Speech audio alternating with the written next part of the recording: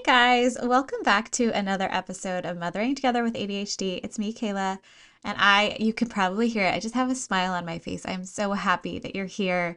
And today we are talking about one of my favorite things.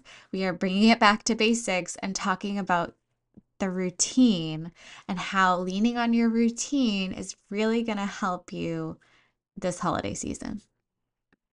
Hi, guys. Welcome to Mothering Together with ADHD, the podcast for stay at home moms with ADHD that helps you to schedule your life. Not just the events and the have tos, but also the want tos and the things that really make you feel like yourself, even in this season of giving, giving, giving. I'm your host, Kayla. I'm an ADHD stay at home mom myself who struggles day in and day out, but I have found certain things help to make this journey so much more enjoyable, and I am here to share those things with you today. Grab your iced coffee and let's dive in. So, I have this love-hate relationship with the holidays and love it because it's so fun. I love the movies, I love the food, I love the chocolate. Did I mention the chocolate? I love the chocolate. Okay. And the hate part comes in with the additional socializing, the cranky kids, the changes to my schedule, to their schedule, having to share my people with other people, having to share my stuff, my space with other people. All of that kind of puts this added pressure on this time of year, not to mention the mental load of buying gifts and wrapping gifts and this big project on top of everything. You get the sense, right? It can be a lot to carry at this time of year. And what I've found is that when I can lean on my rhythms, lean on my routine, whatever word you choose to use, when you lean on that, it gives you this sort of comfort, if you will. So, waking up and having my coffee in the same order that I always do, getting my kids up in the same rhythm, having breakfast ready for them, those sorts of things are really nice when you can do that. And so I'm going to encourage you to prioritize that if you can. So, yeah, it can be really kind of challenging, right? There can be a lot going on for you in the holidays. There's a lot of travel, whatever. But the things that I like to really focus on when I'm thinking about my rhythm, I start with food and sleep. So we're kind of bringing it back to basics of what the rhythm of a day would look like. And if you haven't listened in a while, we've been really up in like planning the year land for the past few weeks. So I totally get it if you don't remember or haven't accessed that part of the podcast yet. But basically, when you're planning a day or planning a week, I like to start off with the basics. Like, when are people going to eat? When are people going to sleep? And those feel basic to me, but might not feel basic to you. Maybe you have kiddos who struggle to sleep. Maybe you have kiddos who struggle to eat. But those are always, always, always the two areas that I want to start at to think about how to build our day and how can we make sure that people are going to sleep around the same time, waking up around the same time, having naps around the same time, eating snacks and meals around the same time. And if you can maintain those things, then that will really help you to build a really good framework as you go about the holidays. And even just keeping an awareness of it is good. So, for example, I have an event on Christmas Day. It's one of those weird adult things that we do where we schedule it at like 1 p.m. to have this weird dinner, lunch meal at like 3 p.m. And that is like not, I guess it is when my kids have snack, right? But it's not when they have lunch. Old me, before I realized that really keeping this structure is really important for everybody, old me would have said, well, I'm not going to eat because I'm going to have this big meal later. And yeah, that's fine.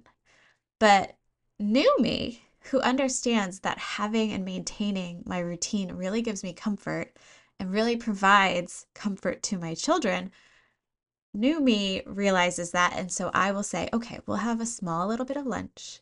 And then if they don't eat the big meal, no big deal. They're still there, but they won't be hangry, right? So, kind of finding the way to balance your routine and the needs of the holiday. Another thing is my family on Christmas Eve consistently stays out wicked late, like midnight. And I never go to bed at midnight. I go to bed at like 9:30 every night. I try to at least. But that one night we're like, yeah, let's just stay up late and everybody gets together. Isn't it great? And it's tricky because dinner is after my kids' bedtime. Like, this is how it really messes with them. And so last year we just tried it on everyone else's schedule and we're like, the next morning, the kids were crabby, we were crabby. It was not a good Christmas morning, right? And so I take like little notes in a Excel sheet. I act like I do this consistently. I took notes last Christmas and I have them and I refer to them. And I literally wrote, don't do this to yourself again. Don't do this to yourself, future Kayla.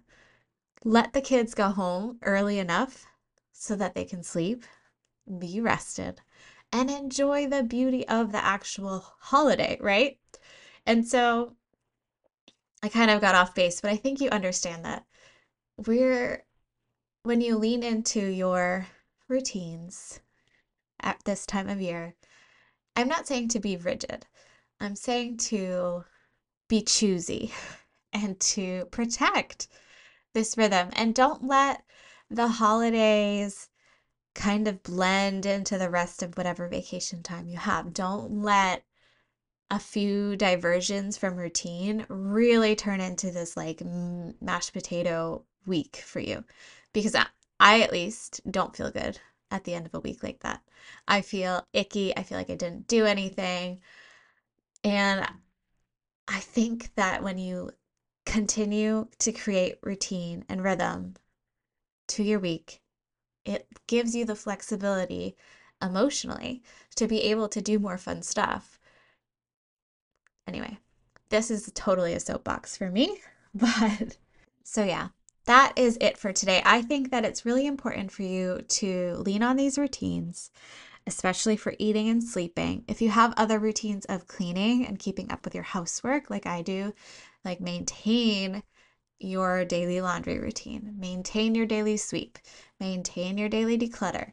If you have those types of routines, and then you won't have a huge mess at the end of the holidays that you have to pick up. I hope the holidays treat you extremely well. I know that this time of year is kind of a mixed bag for a lot of people, and I see you if it is a hard time of year. For me, it has been a very hard time of year for the past 5 years. Coming up on 5 years. I lost my grandmother 5 years ago, and it was really hard for me to even access the magical beauty of Christmas until this year. So if you are in that same state, if you are experiencing loss, if you don't love the holidays but feel like you should, then I see you and I feel you. And friends, we are all in this together. Okay? We're all on this tiny marble in the middle of space, and we have to be together in that. And so if you want to take a minute and be kind of woo woo with me, put your hand over your heart and just know that there are other moms out there who are having the same types of struggles that you have, who love their kids more than they ever thought possible, and who also have to balance some negative feelings associated with being a mom. And that's okay. We're all doing the best we can. So I want you to take a deep breath, breathe in and out. And I want you to go about the rest of your day knowing that we're all with you and that you are not alone. Thank you, friends. I'll see you next time.